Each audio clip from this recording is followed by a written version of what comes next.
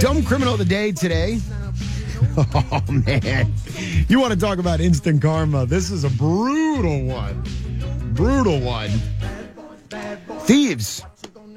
They took to a tour bus to attempt to siphon gas from it. They got a little nasty surprise.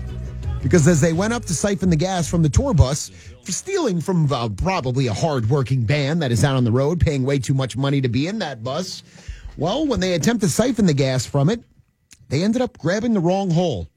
The way wrong hole. Because instead of tapping the gas, they tapped the sewage tank. Oh! When they attempted to siphon the gas, they instead got a mouthful of raw sewage as they tried to do it. I can't help but laugh, right? You would think you're ready preparing your mouth for gasoline to come, and then all of a sudden when you get sewage and the leftovers from the tour bus, could you imagine? Blech. Police discovered the mix-up when they saw a cap next to the bus, but none of the gas was stolen. They said we can infer they beat a very nasty retreat with somewhat bitter taste in their mouth.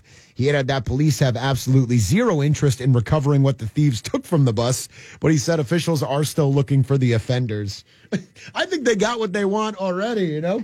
Just walk around and find somebody's breath who smells like poo and you'll have the guy.